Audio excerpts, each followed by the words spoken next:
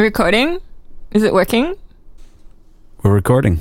Hi, I need to make a correction. In the last episode of this podcast, I totally misspoke, fucked up. I got my horror movies from the 80s, starting with the letter P, mixed up. I'm so embarrassed. I said that it was the plot of Pet Sematary, that the cemetery that was recently unearthed on Race Street reminded me of. That is untrue, of course. Pet Sematary was about a cemetery that brings creatures back to life. What I meant to say was Poltergeist, which is the movie, spoilers, sorry, about the headstones of a cemetery being moved, but not the actual bodies, which then proceed to make the life of a suburban family living hell. Man, you almost blew it. We had a good thing going. Man, I feel really bad because, I have a lot of horror aficionado friends, and I'm a big horror movie fan, so my bad, mea culpa. But I guess we should move on with the podcast despite my error.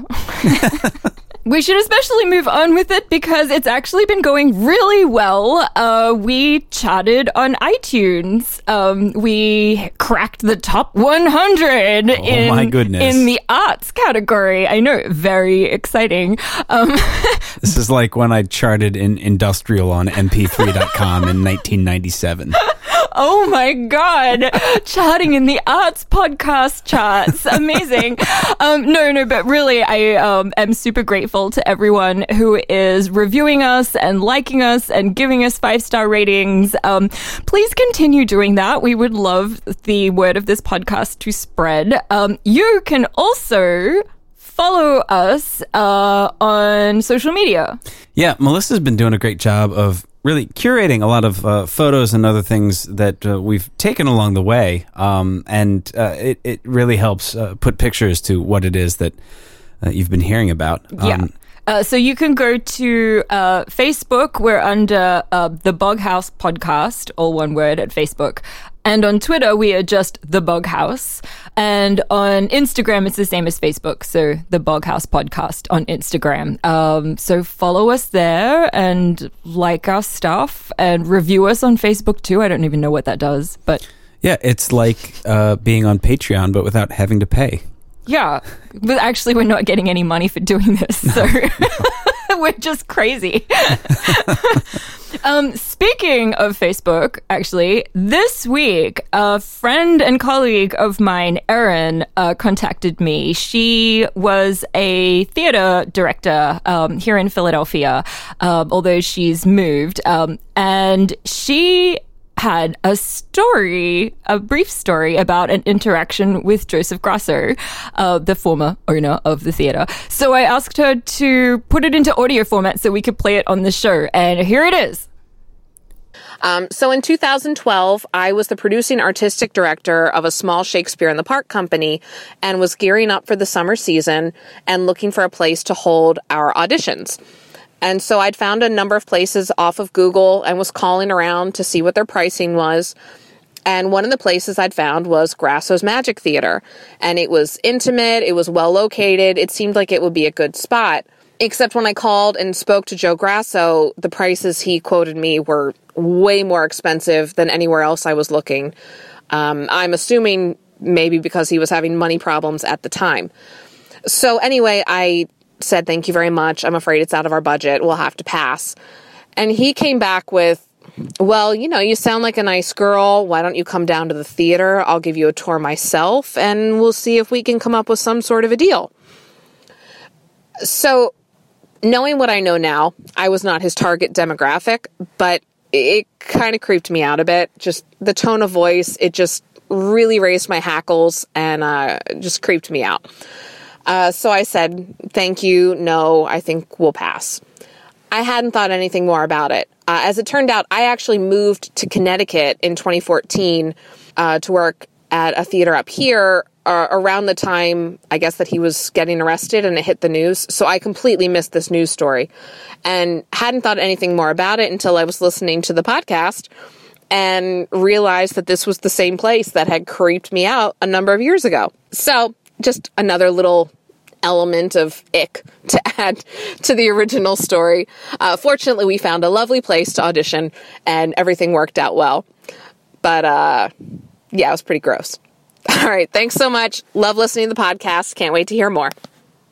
Yuck. Ugh. I'm so grateful that she listened to her instincts and said, yeah, no, I don't want to cut a deal with you because I sound cute on the phone.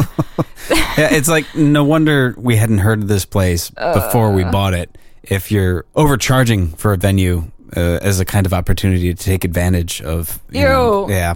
Anyway, I also just wanted to revisit the Grasso thing because I wanted to give everyone the somewhat infuriating end of the terrible story that led to this building going on sale. So I think where we left off with Grasso, he had been arrested for molesting a child of 13. He was caught by his wife. This was in 2014. So just before the building went up for sale, the Magic Theatre was shut down because he was caught and arrested. So when they arrested him, they interviewed the girl, and based on her interview, they charged him with 11 counts, including 6 felony counts and 5 misdemeanors related to indecent assault of a minor. After he was charged with all of that, he actually pled not guilty to the charges. And it's my opinion, I mean, this isn't reported anywhere, but, based on how criminal legal stuff works, that it's my opinion he pled not guilty to force the district attorney to give him a better deal, because the district attorney, being a compassionate person, would rather have him plead guilty to a lesser charge so that the little girl wouldn't have to testify in court about what happened to her. Because obviously it's an incredibly traumatic thing for anyone who's been assaulted to testify in court, let alone a child who's been sexually assaulted. So, there was some months went by and there was no news about it, because obviously during this period I was checking the news about Joe Grasso all the time to see what happened in this case, like how did it turn out.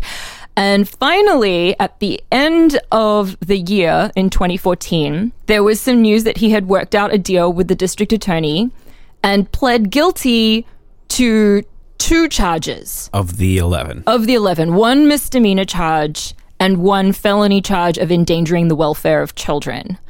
And his sentence for this charge was essentially 233 days from the day that he was arrested. He was granted parole in December of that year. He spent 233 days in jail, which is 7.5 months for this crime. He basically got time served. Yeah. He was released in December of 2014. So just think about that for a second, because this makes my blood fucking boil. He molested this girl for about a year. This is what she said when she was first taken to the station and during her forensic interview. He molested her for a year and he got 7.5 months in prison. And maybe the most insulting thing, I think, at the end of this as well, I learned a lot about sex offender registries as a result of this. I didn't really know that much about it. So when you register as a sex offender, everybody knows that, people who commit sexual crimes have to do this. There are 3 different tiers of sex offender badness, right? It's like 1, 2, and 3. 1 is the lowest level, 2 is medium, and 3 is the highest level. And one of the differences between tier 2 and tier 3 is that if you molest a child under the age of 13, that's worse. That's like level 3. If it's 13 and up, so like 13 to 18, or 13 to 16, that's tier 2. As part of his plea agreement, he got to register as a tier 2 sex offender, even though he had been molesting her, according to her statements, for a year, and she was 13 when he was caught. Right. So I don't know. I'm just so angry. I was so angry about this because the general assumption in the population is that if somebody gets caught molesting a child, oh, they're going away for life. We're never going to hear about them again. Oh, it's terrible. Right. Everyone just assumes, oh, what is he, 69? He's going to go away until he's dead. No. He was out of jail in 7.5 months, and he's living freely in the Philadelphia area right now. Which you can look up on the Megan's Law website. Yeah, you can actually look him up if you really want to. Okay, let's get off that topic and go back to where we were. Take a seat. You're in the bug house.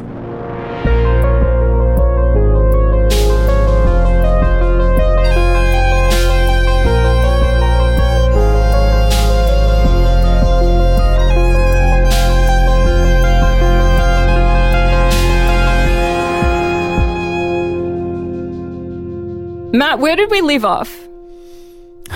Where did we leave off? Was it, we had just been informed of some of the history behind what it is that we had unearthed. Mm-hmm. We had just had our minds blown a little bit about the significance of what it is. Yeah, on Facebook. that we were just digging up for fun because we're crazy people. But it turns out there was actually a lot more to what we had than I think we bargained for. Mm-hmm. So the archaeologist that we were speaking to is named Rob Hunter. And he's the editor of this journal that we mentioned, Ceramics in America. Yeah, it's this really nice hardcover journal. It's produced annually, used by museum curators, art historians. It's really beautiful. Like, it's a bound coffee table book, essentially. It's like an inch thick that they release every year. Right. Full of in-depth articles with wonderful color photography, and some historical articles too. Some older things get published. It's really a fascinating book. I'm totally talking too much. So anyway, well, another thing about Rob that I thought was really fascinating is his partner, Michelle Erickson. He mentioned his partner, Michelle, in the messages because he said that they might both come up to Philadelphia. And so I Googled Michelle because I was sort of interested in what she does. She is an artist, a ceramicist, and she first got interested in historical reconstructions of ceramics that are found in Colonial Williamsburg, where she lives. So she discovers or rediscovers old production techniques and manufacturing techniques for ceramics from the 1700s, and then replicates them and creates these beautiful, amazingly accurate historical reproductions for museums and for collectors, and so that you can see what these items looked like when they were whole or when they were new. But something amazing that she's done with this incredible skill is that she uses those old techniques and combines them with new forms and new ideas and contemporary sort of artistic statements, and creates her own art, her own ceramics, which I am totally fucking in love with. I'm so in love with this. This is so good. This was like a revelation to me. I think maybe in part because some of what I do as a composer is take old forms, Baroque forms, which are 16 and 1700s, and recontextualize them myself with modern ideas. For example, probably my biggest piece, the Gonzalez cantata, takes the Baroque cantata form and applies it to current American politics. And Michelle is essentially doing exactly the same thing, but with ceramics. So one of her more obvious examples is she made a chamber pot, like a pot that you piss in, and she put a transfer of Trump's face on the inside of it. I mean, so great. And what else? Well, really, you should go look. There's a whole series of things where she takes this incredible technical ability. And another thing I love about this is she also shares the information about how she makes this. Mm-hmm. I like this idea of getting away from the rarefication of this information. Right. But she takes these forms. There are these squirrels that were this classic finial. I think it's like a finial, like a decoration that goes on a post of some kind. and a very American finial. Right, like an early American thing. These squirrels were all over the place in colonial America. And she made modern reproductions with, I think, a grenade. And, right, a little gun. Yeah. And these are just things that come off the top of my head. If you actually go search for Michelle Erickson's So it's work. Michelle, you can go to her website. It's Michelle with 2 L's, Michelle Erickson, and she spells Erickson ERICKSON, ceramics.com. You can see a bunch of her work. The one that totally blew my mind is actually in the official 9/11 Memorial Museum in New York City. And this one, I mean, it's like so many different layers of meaningful. She's created these Delft China bowling pins that are set at an angle, so they look like they're about to fall over. There's like these 2 bowling pins.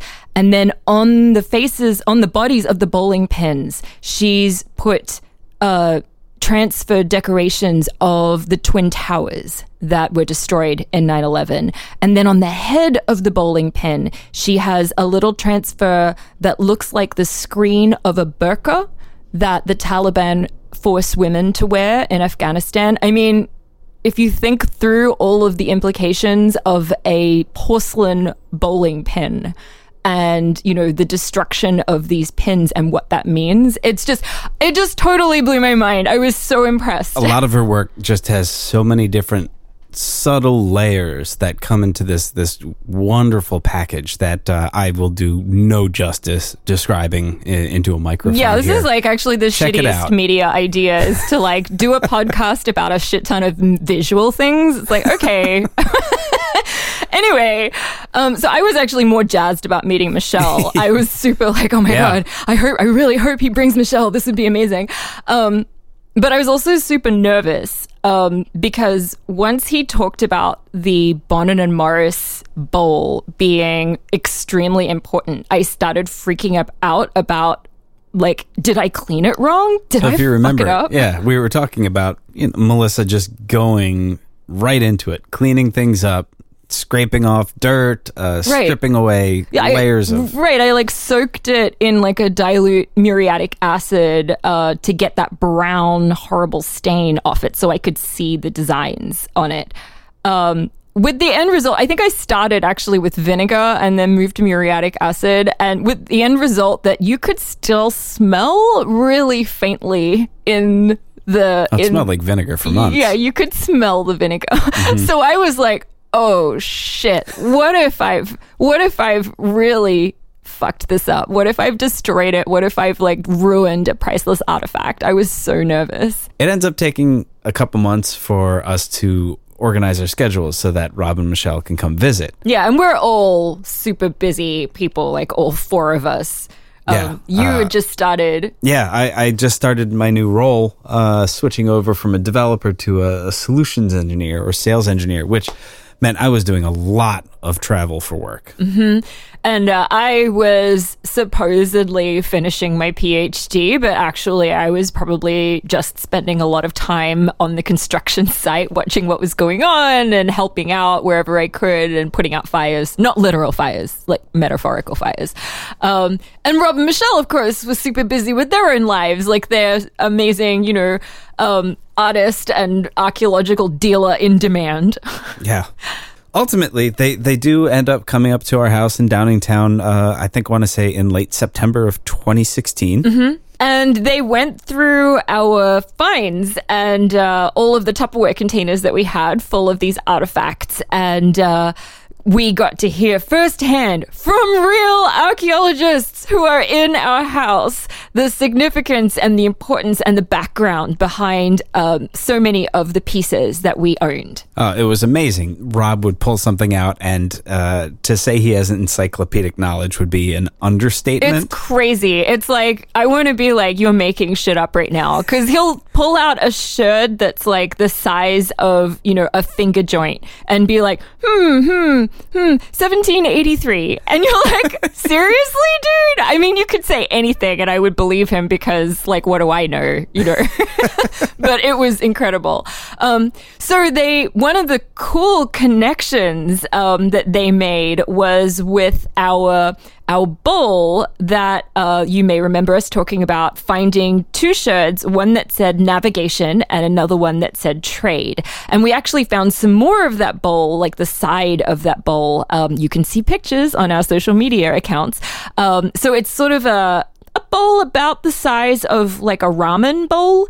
And it's done in that chinoiserie style. So it's got a white glaze with blue decoration on it. And on the outside of the bowl, there are these chinoiserie looking flowers. They look like peonies. And on the inside, we could see trade, navigation, and that's all. But Rob and Michelle were able to instantly tell what it was. You may remember in a previous episode, I talked about how we copied a lot of the styles of photography from archaeological dig that was going on at the Museum of the American Revolution around the time that we were doing this. And one of the things that really brought that to my attention was a lot of news around this bowl that was being reassembled.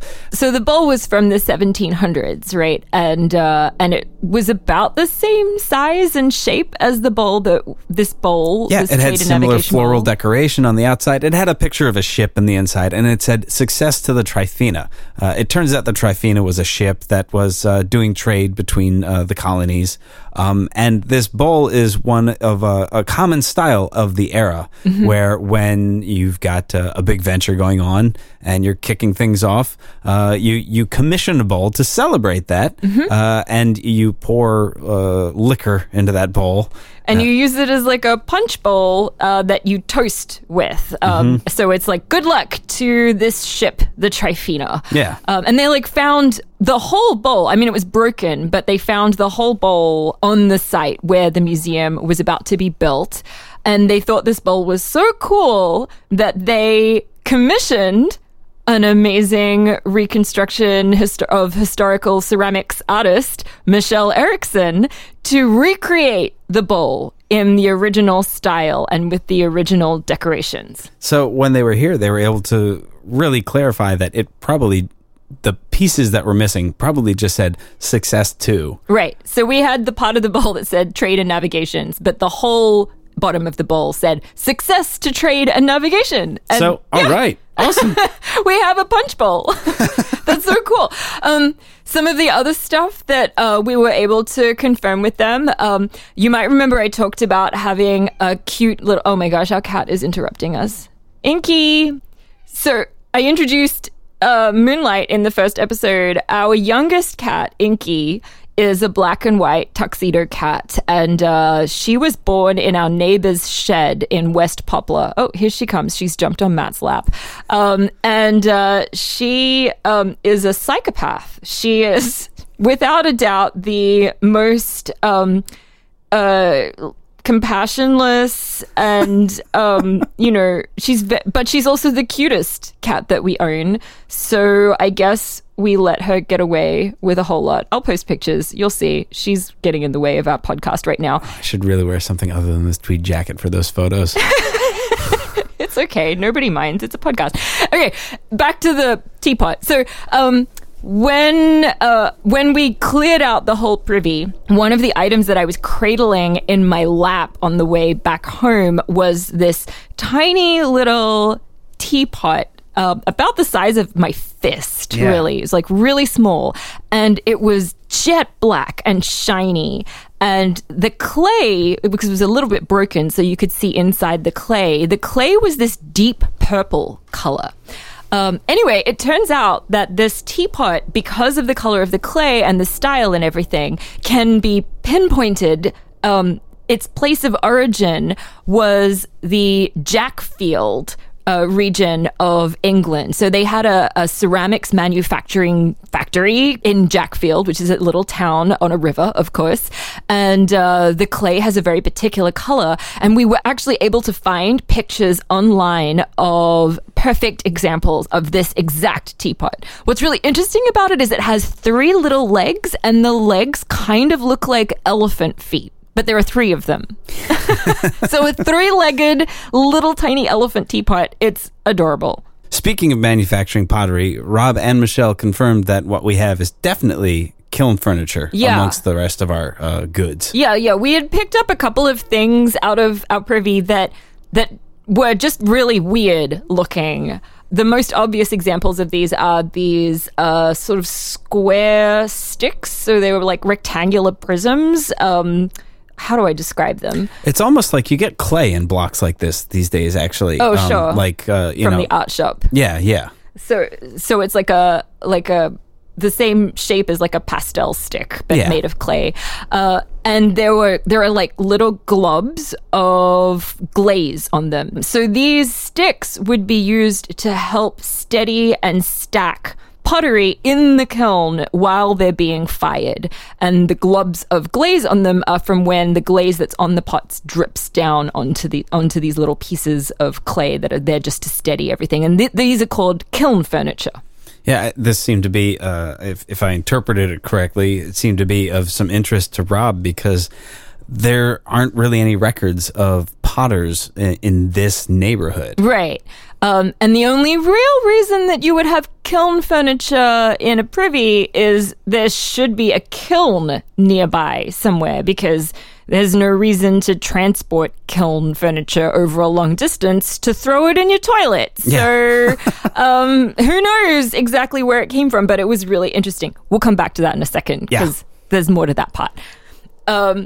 What else? There was also, and this isn't something that Rob and Michelle confirmed. This is just something that it was kind of plainly obvious. We found these interesting pieces that it took us a second to figure out what they were, but it's a knife handle and then a whole hunk of rusted rust on the part where the blade would be because the blade has completely oxidized and disintegrated in the privy, but the handle is intact because the handle is made of bone. And we know this because we found several of these bone-handled knives, and some of them we only found half of, so you can see the sort of spongy interior. Right. It's definitely like bone. I don't know what kind of bone. But it's been, carved into a shape and decorated with, scrimshaw on the outside. Right. It's really neat. They're really, really cool.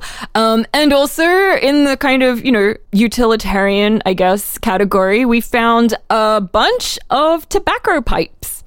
Sort of made of white clay, looking very Gandalf, kind of. It's funny. We didn't find any that we could assemble into a single pipe. We found lots and lots of stems, lots of couple of bowls, right? But none that all came together. And what's interesting about these pipes is they were essentially disposable in the era. And it's really no surprise that people were smoking pipes in the bathroom because I can't imagine what it smelled like in there. I would definitely have taken up pipe smoking just so I could smoke a bowl while I'm in the bathroom. I can't imagine. Yeah. But it's funny because I think about this now and I'm like, oh, the equivalent of this is probably those stupid plastic cigar holders that you see littered all over the streets around here. I'm talking about like those cigarello plastic things, and they smoke the cigarello or whatever, and then the plastic thing gets thrown on the ground. So it's kind of like we've collected a bunch of this trash that's in a toilet, and we're like, wow, how cool, this is in someone's mouth. And probably if human civilization lasts another 300 years, people will be doing that with cigar holders. Fun fact, if you go looking up this sort of stuff about pipes in the 18th century, you'll see people have worn circular holes in their teeth from biting down on these clay pipes. Yeah. So you have a little pipe holder built into your tooth line. Yeah. just something to go Google while you're out there. What else? Milk pans. Okay. Yes. So one of the first bowls that I kind of put together the whole shape of, actually, and it's not the prettiest bowl in the world. It's a redware bowl, so it's made out of that local red clay, and it's got stripes on the inside in sort of cream and green. This is actually, this is kind of getting technical. Maybe it's boring, but I think it's fascinating. This is called slip. So what they'd do is they'd create the bowl out of clay, and then they'd glaze it in sort of a color, sort of a clear wash. And then they would get some colored glazes and put it into a vessel of some kind and drip it in a circular pattern around, so it sort of forms stripes around the inside of the bowl. And sometimes they would have a vessel that was specially shaped, almost looks like an ocarina. So you have several different holes. So when you drip it, it's forming even stripes all the way around the bowl. This is such a common decoration technique. It's called slipware as well as redware because it's so common to have this technique for decorating redware bowls. And the shape of this bowl is sort of a large, shallow pan. What you would do is put cow's milk, fresh milked from the cow, into the pan and let it sit for a while so that the cream would rise to the top of the pan, and then you could easily separate the cream from the non-cream milk underneath for use in cooking or drinking or whatever have you. And here is where I always digress when I tell this story. To change topic just a little bit, but not actually that much, the glazes that were on the inside of this milk pan, and in fact, almost all redware that was produced in this period contains a shit ton of lead. So much lead that in the 1780s, there was a newspaper article warning the population of nascent America, oh shit, all of our potters are dying of nerve disorders. Hey, I just remembered, you guys, lead is poison. Did you know that it is possible, I think? Someone should write a book on this, or maybe it's already been written and I haven't found it. Someone should write a book on the history of our species, our stupid, dumbass species. That is purely a series of examples of us realizing lead is poisonous and then immediately forgetting again and poisoning ourselves with lead. Like how many times this happened, right? I don't know. So weren't the aqueducts lined with lead or something? Right. The reason that plumbing is called plumbing. The English word plumbing is from the Latin word plumbum for lead, because plumbing in the Roman times was often lined with lead. It's a really easy metal to work with. It's very soft and versatile and also poison. Okay, so then everyone in the Roman Empire is dying of lead poisoning. Well, everyone, but people are getting lead poisoning, right? So at some point we're like, oh shit. Hey, everyone, stop using lead in the water. It makes us dumb and violent. Okay, so then wait a little while. What do we have? We have people putting lead in makeup and eating bits of lead because it makes you pale, right? Right. Through the Renaissance and in the Middle Ages and whatever, they're literally putting lead paint on their skin to make themselves look sick because sick is cool, I guess. I mean, it's the original heroin chic. Exactly. So great. And then everyone's like, oh, you know what? That lead makes you dumb and violent. We should stop that. That's stupid. So we kind of stop that. But no, this whole thing continues because then we put lead in house paint, right? And I mean, if that wasn't bad enough, let's put it in the fuel that goes into internal combustion engines. Let's atomize lead. Yes, let's burn it and put it into the air that our children breathe. I'm from Australia and we didn't get rid of leaded petrol until the 90s, I think. So I grew up with leaded petrol. It's probably why I'm so dumb and violent. To be perfectly honest, and I'm mad about it and kind of violent about it. So, there we go. And then we have Flint, Michigan with lead in their pipes that the new water is dissolving into their water supply, which is creating all kinds of problems, And even right here in our own backyard in Philadelphia, there's a lot of construction happening around old factories, and they've found that there's just incredible amounts of lead that's just been kind of buried into the rubble and soil. Yeah. It's astonishing. We're just such a stupid species. We're just so definition of insanity and all the rest of it. So is this where you go into about the war? Yes. So here's the thing, right? here, during this whole period of the 1700s, everyone in the colony of America, pretty much, is eating off of redware plates. They're storing their food in redware, gallon jugs. We're just constantly surrounded by this stuff that we are ingesting. And the glazes on this redware stuff, on these redware items, it's not the hardest glaze in the world. It chips off pretty easily and you're eating it. So there was several generations of early Americans who are all dumb and violent as a result of this. And this kind of makes me, and this is my own personal theory, this is not backed up by any real hard evidence, but it kind of makes me question some of the background to the Revolutionary War itself. Like a bunch of middle class, kind of well-to-do white dudes in Boston throwing a fucking tantrum over taxes to the point where they are tarring and feathering people and dumping tea into the ocean. And then they start a whole war over taxes. I mean, it's not like the American people are really starving at this point, at least not the people fighting, right? These are mostly middle-class merchant-type folks, but they're all eating off of lead-lined plates. I'm just questioning. I'm just putting the question out there as to like whether we would have had such a violent birth as a country if we weren't all having our brains eaten away, especially the parts of our brains that control impulse, by lead. It's an interesting theory. It's a question. The timing is really interesting. Yeah, because then immediately after the Revolutionary War, we kind of stopped doing that. Yeah. So questions. I have questions. Okay. Anyway, we should probably go to like the money shot, I suppose, if you want to call it that. Oh yeah, everybody knows that's a porn word, right? It's totally entered the common vernacular. You hear it on like cable news, like, oh, here comes the money shot. So our ceramic money shot, of course, are the pieces that Rob and Michelle really came up to see, which are the bowl and the saucer that they identified as almost certainly coming from the Bonnet and Morris factory. Do you remember when Rob picked out these pieces and looked at them for the first time, right? Do you remember? Yeah, so it's funny. Rob has a very... I often describe his demeanor as almost engineer-like.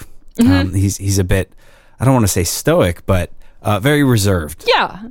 I mean, he doesn't seem like a super emotional guy in person. Like he's sort of, I don't know if it's like a poker face or something, because he's also a dealer in antiques and stuff like that. But he's pretty, like, he doesn't have a huge affect. Yeah. But he pulls these Bonnet and Morris items out, and he says, I think he said exactly, you can't really tell, but I'm actually very excited.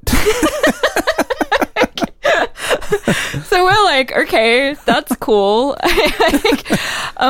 And he explained to us that, the bowl with the P on the bottom is definitely Bonnet and Morris. Right. The one with the little Chinese dude in a rice paddy, that didn't have the P on the bottom, but on the bottom of it, there were these kind of ugly mistakes, like these errors in the manufacture. Mm-hmm. And that brought up the question of whether that saucer was a factory second, essentially. So same deal as we have now, where you can get sort of cheap seconds at the outlet store. Right. The idea here being it was actually in a similar form to something he'd seen before, and you would never export something that was this quality. Right. It's kind of bad quality, although it's a unique design. So, but elements of the design were super similar to other sources that had been manufactured. So he was pretty sure, even despite the lack of the P maker's mark, that this was also a Bonnet and Morris piece.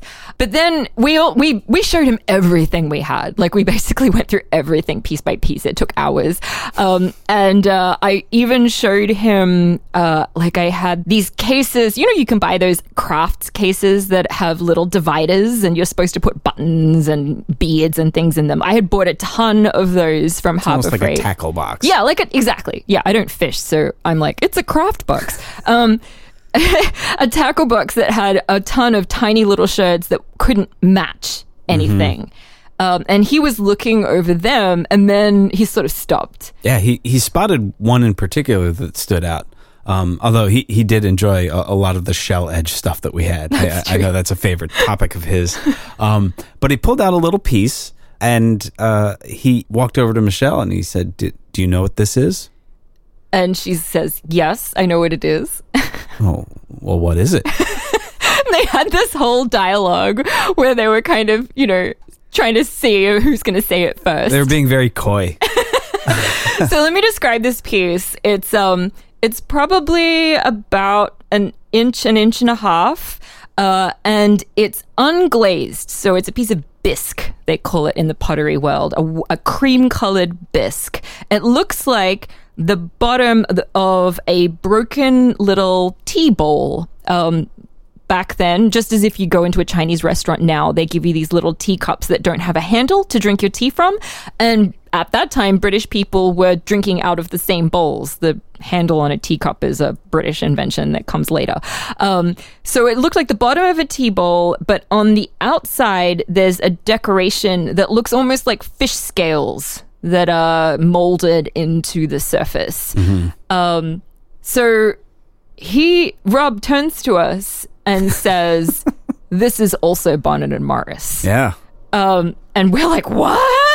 What are you talking about? Like, that's crazy. What do you mean? And he says, this is a piece of a quilted tea bowl, which was one of the forms that they had. Quilted is what they call the fish scale design. So a quilted tea bowl. But the twist is that it wasn't glazed. It hadn't been finished. Yeah, what was unusual about that is the Bonnet & Morris factory that we're aware of historically has been known as being in sort of South Philly. It's Southwark area. Southwark, if you were to say it phonetically, but it's Southwark. What's really unusual is having this waster, this unglazed, rough piece of something that blew up in a kiln. Right. Because things blow up in kilns all the time. Anyone who's done pottery in like high school will remember the task of kneading the clay to get all the air bubbles out. Mm-hmm. Otherwise, an air bubble will expand and crack everything. So along with the kiln furniture that we found, this just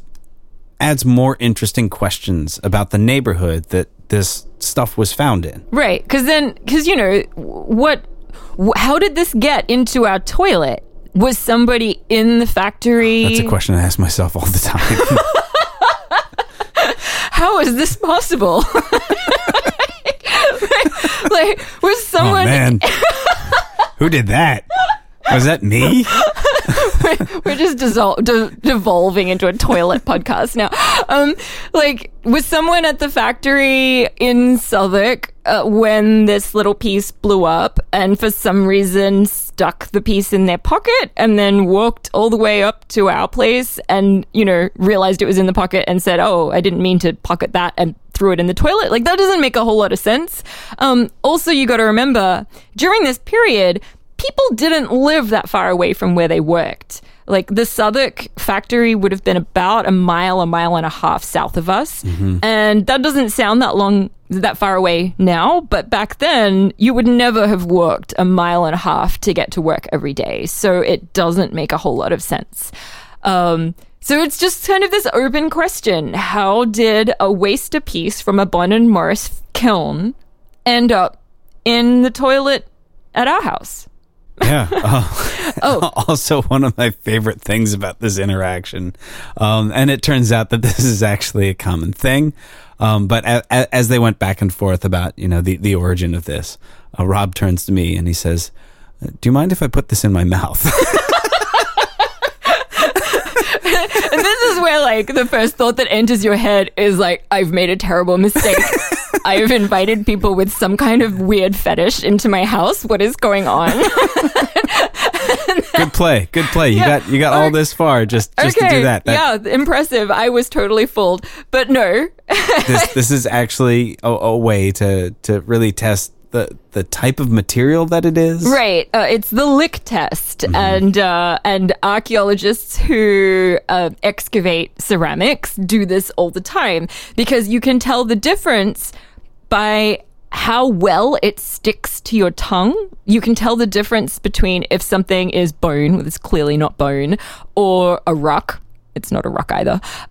Or soft paste porcelain or hard paste porcelain.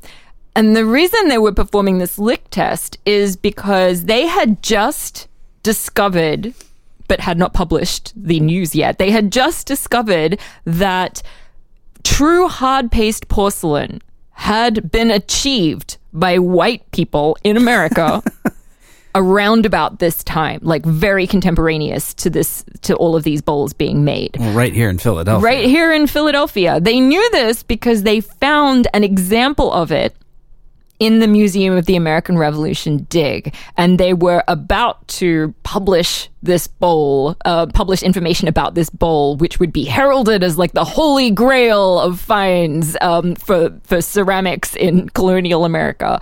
And they wanted to test to see if our stuff, particularly this waster piece, was hard paste porcelain. It was not. So that's, it was not as exciting for them, but it was pretty exciting to watch them put it in their mouth. That's cool. We get through all of what I'd really figured was the nice stuff. Yeah, I didn't want to show them too much of the redware because everything we'd read and from what they told us, like, you can find thousands of pieces of redware that look exactly like all of our pieces of redware. They're all over private collections and in museums, and you pretty much dig anywhere in Philadelphia, you're going to find it. At the same time, I did think there were a couple interesting ones. By interesting, I mean big pieces. Like, big is better. You want to see my big one? And so after probably 2 hours of just this exhaustive brain dump, like we're both sides of the equation are just kind of like overwhelmed, lightheaded. Yeah, because this is we're learning so much about what we have. Rob and Michelle are really interested in what we have. But we're like coming toward the end, and they're like, "All right, well, is that it? Do you have anything else?" And I forget which one of us it was that was like, "Well, I mean, there is this one big bowl that you haven't seen yet. Like, let me pull that out." So this is one that it was actually literally one of the first pieces that I pulled out of the dirt. Yeah, it was in the Wawa bag. Yes. It was. It had this sort of like tiger stripy glaze on the inside. And we were able to pull a significant amount of it out, actually. And there was a lot of it was in the privy when we excavated the privy. And the pieces of it were really big because the bowl itself was very thick, like 3/4 of an inch thick in some spots in the base. And it was probably the size of like a salad bowl, almost, big, like a serving. Right, like a big punch bowl. So we didn't really know what it was, but, we hadn't seen examples of a bowl in this shape and size online. So we pull it out and call Rob over. Yeah, and it's funny. I'd mentioned that he's got a pretty even temperament in terms of how he's been describing these things. Been really, level-headed and cool talking about stuff. But Rob's eyes about bugged out of his head. Matt does this great impression. So he's like, he looks at the bowl and he looks at us and he looks at the bowl and he goes, holy shit. Which is the first time we'd seen him say anything that exciting or swear in our presence. We're obviously, again, just don't have enough oxygen in our brains at this point. So we're just like, what is going on? Ray, what do you mean, holy shit? Can what are you talking crazier? about? He says, I can count on one hand the number of examples that I've seen of American punch bowls, and none of them are as complete as this. Okay. All right. Cool. He says, then he follows up with, this, I think, is one of the top 10 things I've seen come out of the ground. What the fuck? What the fuck? I don't know. Oh man. Okay. And then at some point in the conversation, I mean, we are just reeling from this encounter. Plus, like, they're just really cool people. Michelle is so freaking cool. I want to be her when I grow up. It's ridiculous. But, you know, at one point, Rob turns to us and he's like, do you want to know how much some of this stuff is worth, or do you not want to know? And I mean, of course, everybody's been asking us that anyway. Right. And, you know, we look at each other and I'm like, yeah, I want to know. I mean, we're trying to build a theater. We don't have much money. Yeah. At some point, the value of this stuff is going to become extremely pertinent, I assume, if it's valuable. You know, I have no idea. And I have no idea what he's going to say to us, you know, when he asks this question, or why he's hedging it like, do you not want to know what this stuff is worth? Well, I think his concern there, and he did bring this up later, is that we might sell this before any of it gets studied. Right. Which I'm like, no. Yeah, that's not where our heart is. Right. We're not just crazy mercenaries. We actually care about this stuff. Yeah, you can study it and then we'll sell it. Or something. So, yeah, you know, he's pointing at the Bonnet and Morris bowl, the one with the P on the bottom, first of all. Yeah. And he says, well, you didn't find all of this bowl. You know, you can see pictures of it online, but it's about 2/3 there. We have, you know, the rim in a spot, and we have the whole base, but it's missing some pieces of the side. And he says, look, if you had found all of the pieces of this bowl and were able to put it all completely together, you're looking at a starting bid of tens of thousands of dollars for this piece. And I sort of feel like I did the same thing as I did when the Russians said they were going to pay $700,000 for the property behind. Like, I'm just like, just freeze. No reaction. Hold that face. I cleaned it in my kitchen sink. It smells like vinegar because that's what I put it in. I sifted away little bits of that, I'm sure. Yeah. Little bits of that stupid bowl fell through our sieve. I'm sure we didn't. Yeah, we could have. Anyway, there's more. But okay, that's. And he said, look, you know, you don't have the whole bowl. And really, for a lot of this stuff, because it's broken and it's incomplete, most of it is worthless. But because this is Bonnet and Morris. Right, it might be of interest to someone. Most collectors want whole pieces, or museums. You know, they want to sort of display a whole piece if they can. But this is sort of a special case. And then he pointed at some of the supposedly less valuable redware stuff that we had. So one of the pieces that we have is this enormous redware pan. It's probably, 15 inches in diameter. And it's almost complete. There are like 2 little chunks that are missing. And he sort of said, you can recreate those chunks. Actually, you can do it now with a 3D printer. You can scan the bowl in and sort of do a subtract and figure out what's missing and make a little part that fits in there perfectly. But he said, this is probably worth somewhere like $3,000. Which is like not chump change to me at all. And then the little mug, the 3-legged mug, which is, you know, one of our favorite pieces. We had actually found out in the meantime, I don't think I mentioned, it's called a pipkin. Kind of, yeah. Yeah, I think I said it once, but I didn't clarify. Pipkin, which is like the cutest word for a thing ever. And the 3 little legs are so that you can put it over the hearthstones to heat up whatever liquid or stew or whatever is inside of it. Like a little French onion soup. Yeah, a little French onion soup garnished with lead. It's a beautiful combination that will also just make you raring for war as well.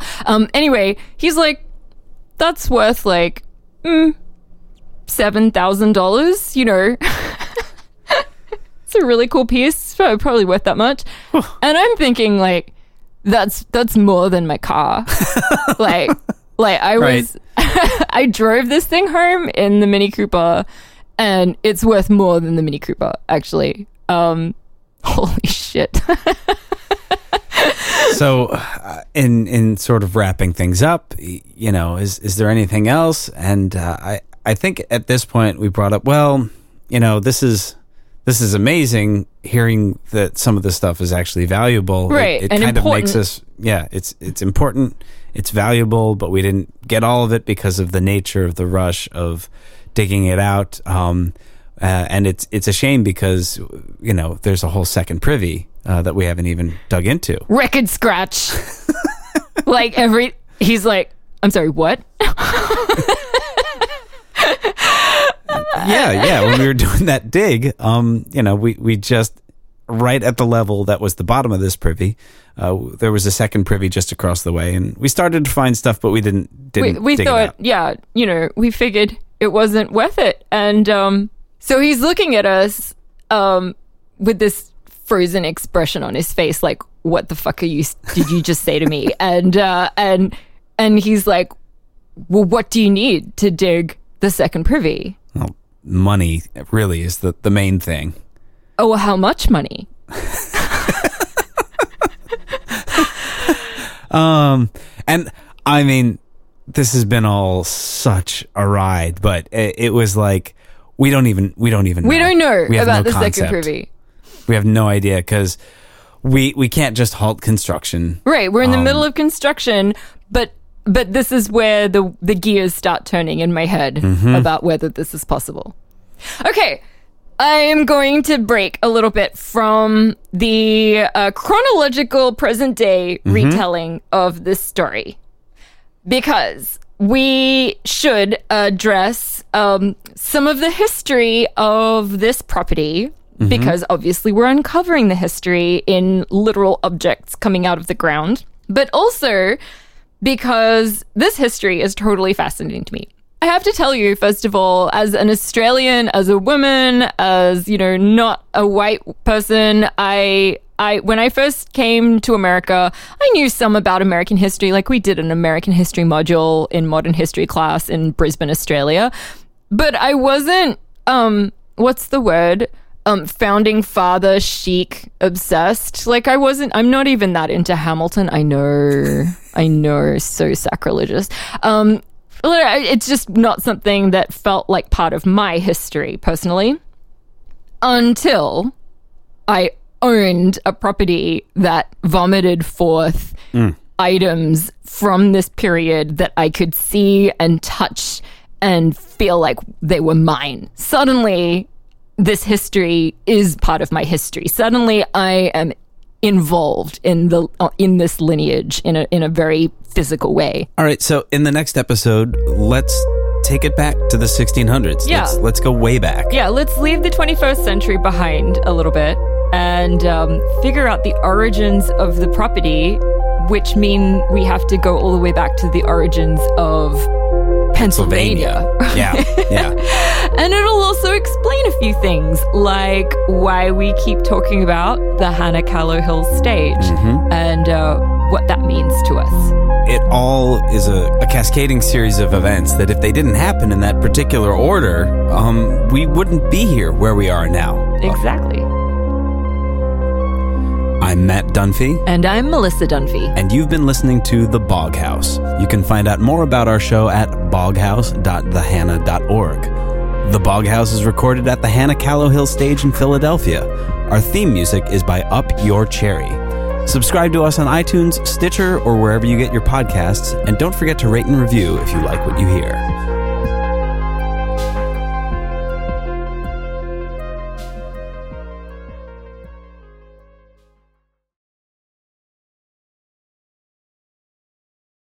You son of a bitch, you moved the cemetery, but you left the bodies, didn't you? You son of a bitch, you left the bodies and you only moved the headstones! You only moved the headstones!